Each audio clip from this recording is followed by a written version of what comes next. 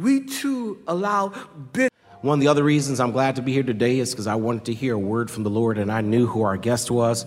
The Reverend Dr. Bernard Richardson, who serves as the Dean of Rankin Chapel at Howard University, is arguably one of the best friends I have in ministry, and I'm grateful for him today to be here with us. He is a phenomenal preacher, a man of God who has a unique way of connecting head and heart in our worship of the Lord. And we frequently call upon him not only for time of preaching, but also for time of spiritual reflection with our ministerial staff as we continue to grow. He led us in our staff retreat this year, and time of prayer and deep contemplation. And I'm grateful to have you in this place, Dr. Richardson. And I apologize for my Omega comment when I was at Howard University. Please don't get me back while you stand here at Alfred Street on today. Good morning, Alfred Street. Good morning. What an honor it is to be back at Alfred Street. This is an incredible church with an incredible pastor.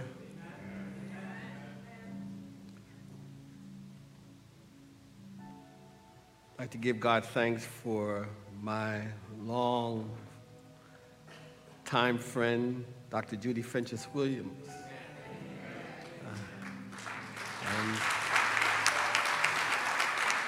I met your pastor many, many years ago when he was on Judy's staff in Hartford, Connecticut, and she told me that I had to meet this young man who is just extraordinary.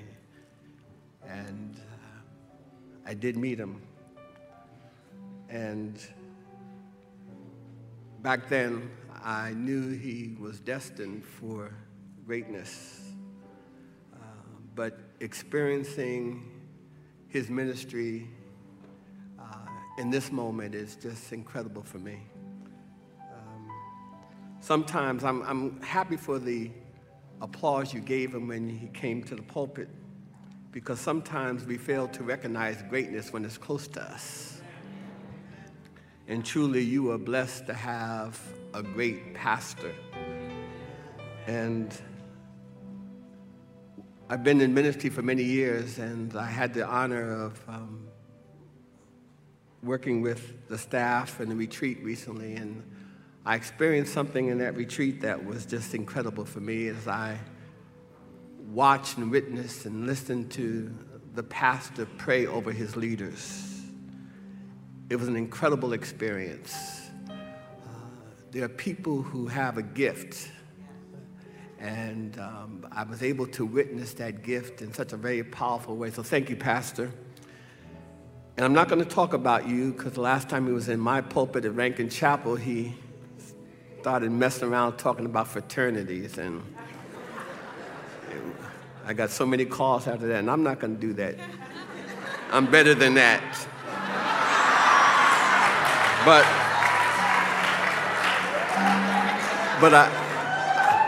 I wish I was strong enough not to say this, though, but your pastor has so many gifts and talents, and God had to humble him by letting him be a Kappa, because he could not have been a Q. That's all I'm going to say.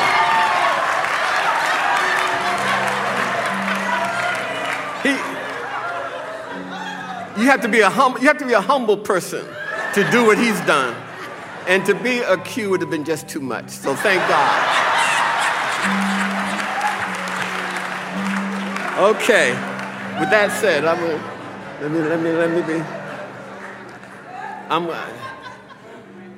Dr. Williams says I should be brief, and I told her, she told me I can be very brief this morning, and she'll take the blame.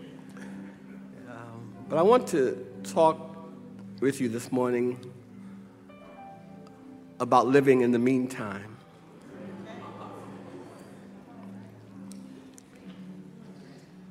Also like to acknowledge Reverend Cecil Duffy, the Assistant Dean of the Chapel, who's with us this morning. Reverend Duffy. Thank you so much. In the book of Jeremiah, in the 29th chapter, there's an account of the children of Israel living in exile. Jeremiah speaks to them about what God desires for them during this time of captivity. I'm just going to share a few verses of familiar scripture, the 29th chapter, verses 4 to the 14th verse. But I'm just going to share some of the few verses, beginning with verse 10. This is what the Lord says: when 70 years are completed for Babylon, I will come to you and fulfill my gracious promise to bring you back to this place. For I know the plans I have for you, declares the Lord. Plans to prosper you and not to harm you. Plans to give you hope in the future. And then you will call upon me and come and pray to me, and I will listen to you. You will seek me and find me when you seek me with all of your heart. I will be found by you, declares the Lord, and will bring you back from captivity. I will gather you from all the nations and places where I have banished you, declares the Lord, and will bring you back to the place from which I carried you into exile. You may be seated. I'd like for you to close your eyes for a moment and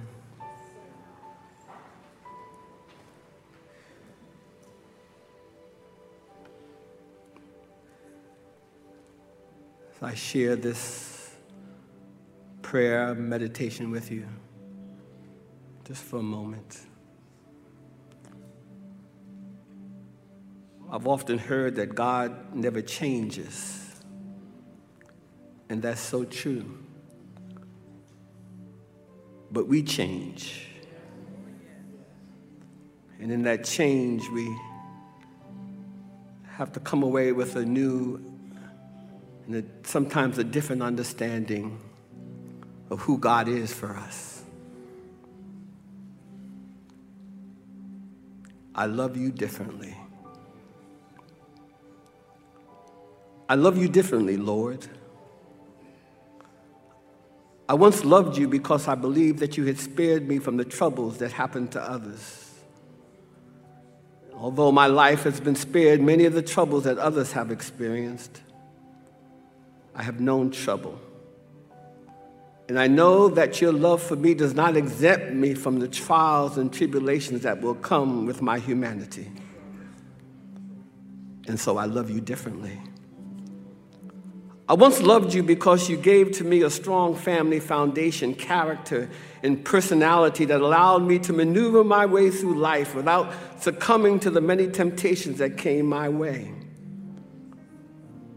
But when I discovered that these attributes could not keep me from yielding to temptations, and that there were things I thought I would never do, I did.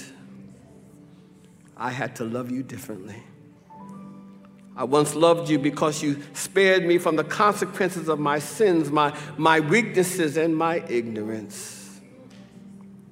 But as I grew in wisdom and understanding, I was able to see that there were consequences, and my actions and inactions hurt others and myself. I had to love you differently. I once loved you because of the many blessings that came from the results of my serving and believing. But now that I know that my goodness was not really goodness at all and that I deserved nothing from you, I had to learn to love you differently.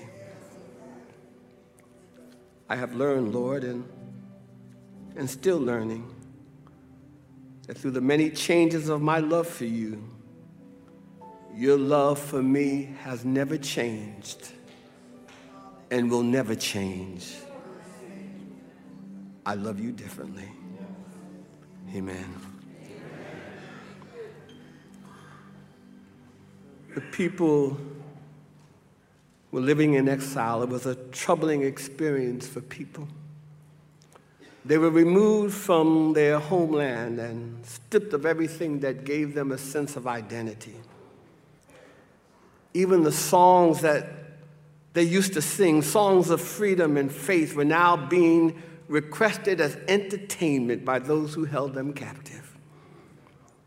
The psalmist describes the experience so eloquently when he says, "By the rivers of Babylon we wept when we remembered Zion. We hung our harps on the willows, and they that carried us away captive required of us a song." And they asked, "How can we sing the songs of Zion in a strange land?" In a sense, what they were saying is, how can we live with what has happened to us? A troubling time in the history of people, but it's an experience that isn't unfamiliar to us. For one does not have to be taken away to a foreign land to feel as if you're in exile, to feel as if you're living in a strange place. For it's not a matter of geography. You can have your day all planned out. You can have a list of things to do. But then you receive a phone call about the results of a medical test, or the passing of a loved one. Or maybe the conversation is about the end of a relationship or the loss of a job. And although the conversation may have lasted only a few minutes, it felt like an eternity. And what you planned, what you had planned, no longer feels important. And the world in which you now live is so different and is so strange. It doesn't even have to happen to you personally, but it can happen in other ways. You can wake up one morning and learn that your nation has elected a leader who embodies not the best, but the worst of the ideals that a nation ought to value. A leader who desires to take a nation back to a way of life that is against life. So many things could happen to you. And what makes all of this so hard is that you feel powerless to do anything about it. My sense is that there are many people here this morning who understand what I'm talking about. You've been there. You have lived and spent time in the meantime.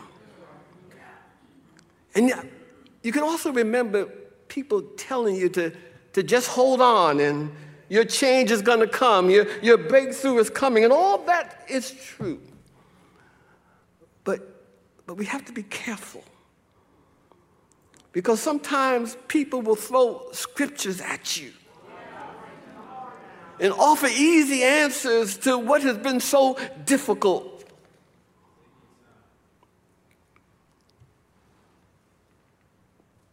We have people, leaders, who it's so difficult. They want to lead people, but they don't love people.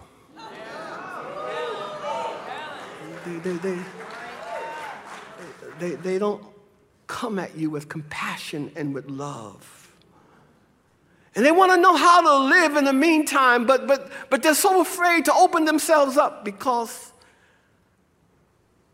you shout at them. We shout at them, but we don't love them. The word Jeremiah received from God must have been very strange to those who were living in the exile, especially when they were told how long it would take for that change to come. It was too long. In the church of my childhood, we would sing a song that said, "He may not come when you want him, but he's right on time."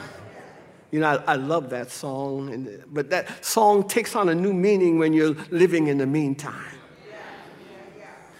Sometimes you think that God has forgotten your address. God has taken too long. When you're living in the meantime, you have to have a new understanding about time. A friend of mine was going through a very difficult time. And so she called me seeking guidance, and in the middle of the conversation, she seemed to reach a deep point of despair. She started to cry, and she said to me, "Never mind. It really doesn't matter anymore. I've been struggling too long, and even if things were to get better, too much time has passed." She said it isn't worth trying anymore. And then she hung up on me. And I understood her need to vent and I had hoped that she would tell God what she had told me. To do what Scripture says, to turn her laments, her frustrations into prayer. To tell God how she really felt. It's so important. You and I must understand this. It's so important that our prayers are real. Oftentimes, our prayers ought to be as messy as our lives.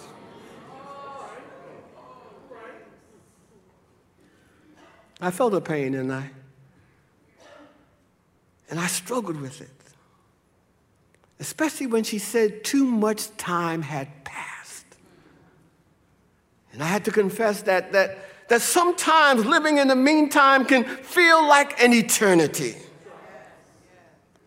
And as I was about to take on my friend's frustration and sink into my own frustration, God put a word in my heart.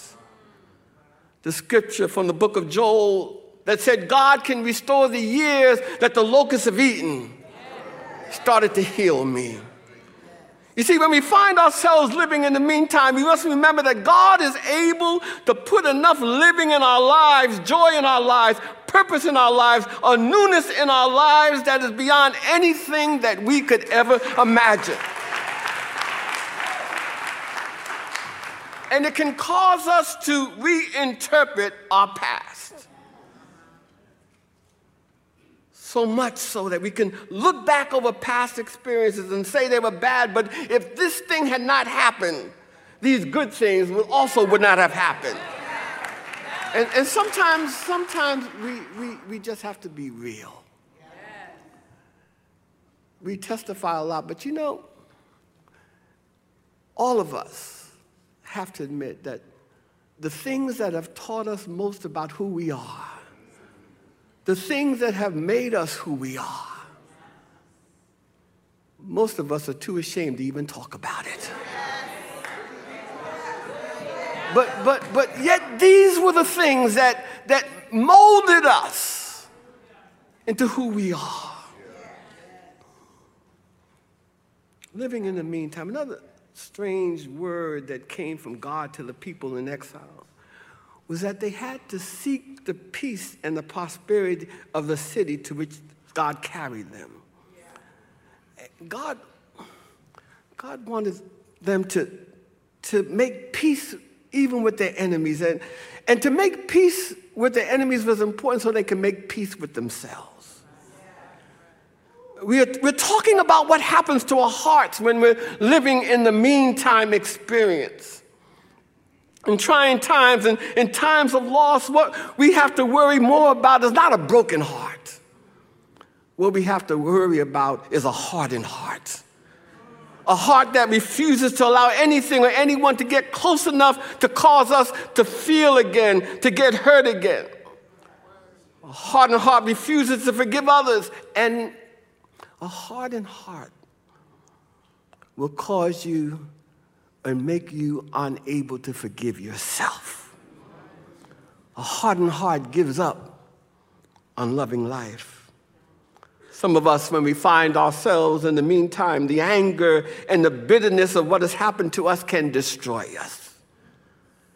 Many of you heard the story about the two storekeepers who were once close friends and became bitter enemies. Hatred and jealousy had taken over.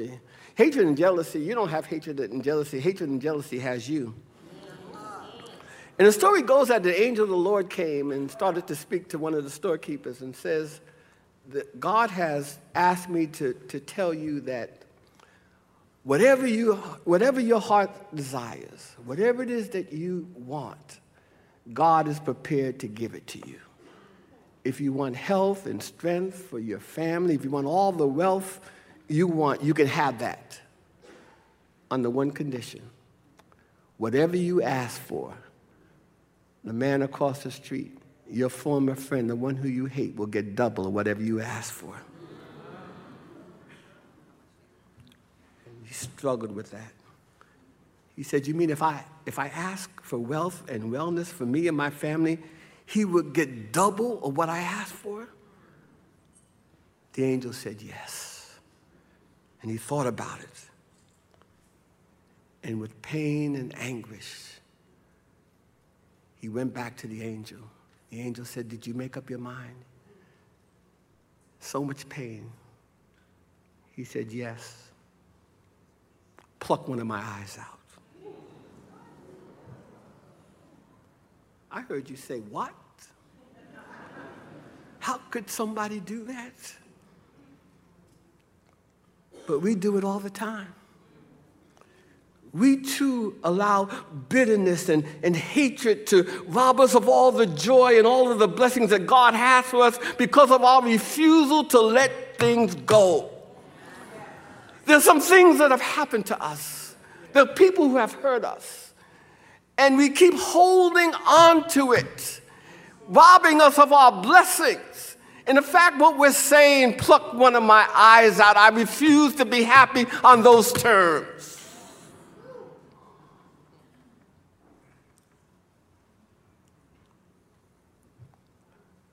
Sometimes the hatred and the bitterness, sometimes the resentment has started, came from even when you were a child. There are people who are letting go of joy and happiness because they keep trying to prove themselves to others rather than to be themselves in God. Still trying to prove yourself, still trying to make somebody think that you're something that you're not. Refusing to accept happiness on God's terms. There are many things that we have to learn about God and about ourselves when we're living in the meantime. Living in the meantime will introduce you to yourself and to God. Into how God operates in your individual lives. There are times in life when God has to step back and leave us to ourselves. Spiritual writers of old talk about the experience of God removing God's grace for a while so that you can seek God more fervently. Sometimes you can come to church, and as great as your pastor is, one of the greatest preachers this nation's produced, the message doesn't sound the same. The choir, no matter how good they are, sometimes the choir just can't get to you. It doesn't move you. And so don't blame the preacher and don't blame the choir. Because sometimes God will allow himself to step back and so that you can search for a deeper understanding of what it means to serve God. God will strip you of those things that gave you a sense of security so you can go deeper in God and a new way of believing. You heard the story of a swimmer who went out too far and started drowning. And there was another great swimmer on the shore who seemed to just sit back and watch the man struggle. And people were yelling and screaming at the swimmer to go out and save this man, but he took his time. He took off his towel and just went out. He watched the man sink once and then twice. And finally, he just swam out and pulled him into shore safely. And there were others on the beach, and they asked him, what was wrong with you? Why did you wait? And the swimmer calmly replied, if I had gone out to save him when he was struggling, we both would have drowned. But I waited until the fight was out of him. I waited until he could not depend upon his own strength and to lean entirely on me. Only when I was able to bring him safely, that's why I was able to bring him safely to shore. And sometimes that's what God does. It's only when we've tried everything else and failed. It's only when we start beating up on ourselves and fighting others around us that God can help us. It's only when we have no other options that we allow God to do what only God can do. You and I, in the meantime experience, have to learn to depend upon the weakness of our strength and understand the strength of our weakness.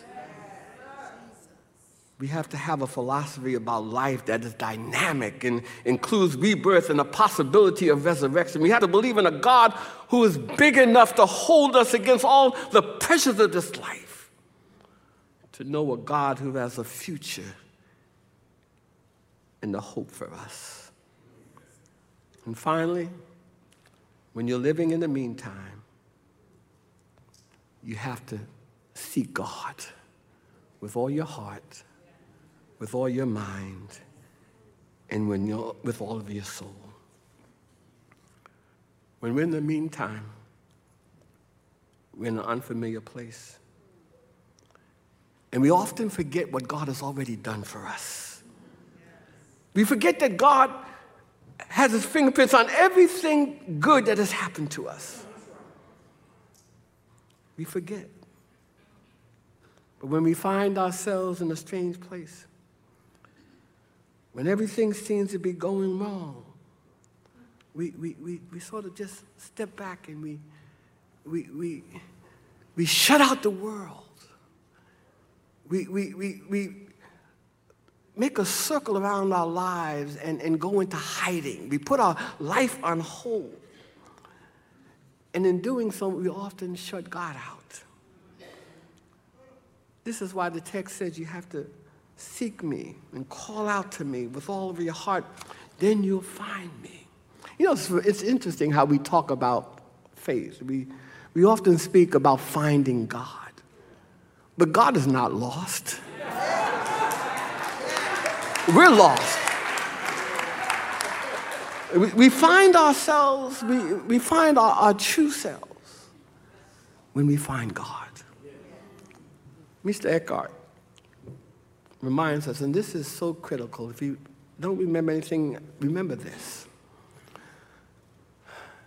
When you're going through it and your world becomes so small, when you look within yourself and find guilt, and you look beyond yourself, you see enemies. Eckhart said, there's a place in the soul that neither space nor any created thing can touch. Listen to me. There's a place in you that has never been wounded.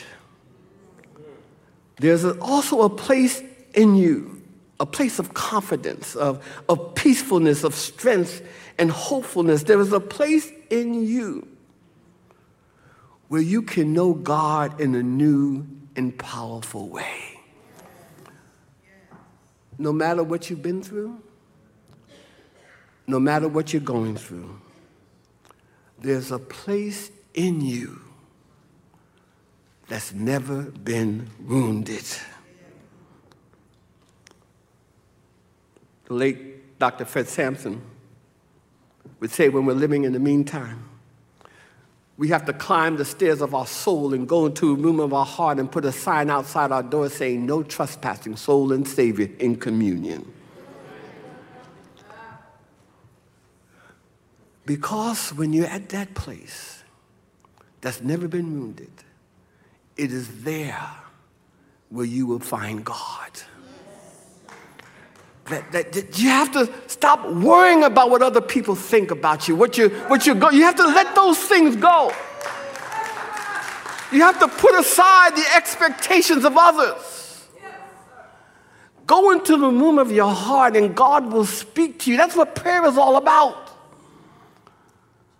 To go into that place and find that place that will give you the power and the strength to overcome anything that life may do to you. That's so much so Howard Thurman would say that even death will become a little thing.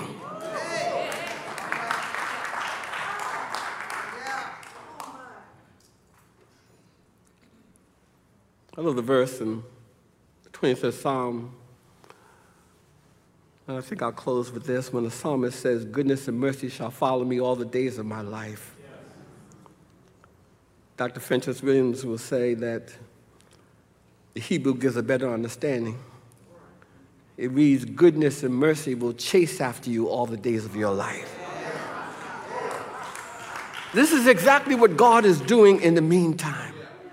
God's goodness and God's mercy is chasing after you. And you're going to have to stop and pause just to take hold of it. In the midst of the struggles, this is where I learned how to do this. I was at an annual conference in the Methodist church, and the choir was singing the Hallelujah chorus. And I watched this woman, Mrs. Richardson. Miss Richardson, she was playing the organ, and the music went out. And it was so strange to me because she kept on playing and looking at the conductor, just kept playing and looking at the conductor. And I said, doesn't she know that there's music coming out? I'm glad she didn't pay any attention to me, but she kept on playing and looking. They were singing the Hallelujah chorus. She kept on looking and kept on playing. And somebody went into the back and started tinkering with the organ. And finally, the music came on, and she didn't miss a beat.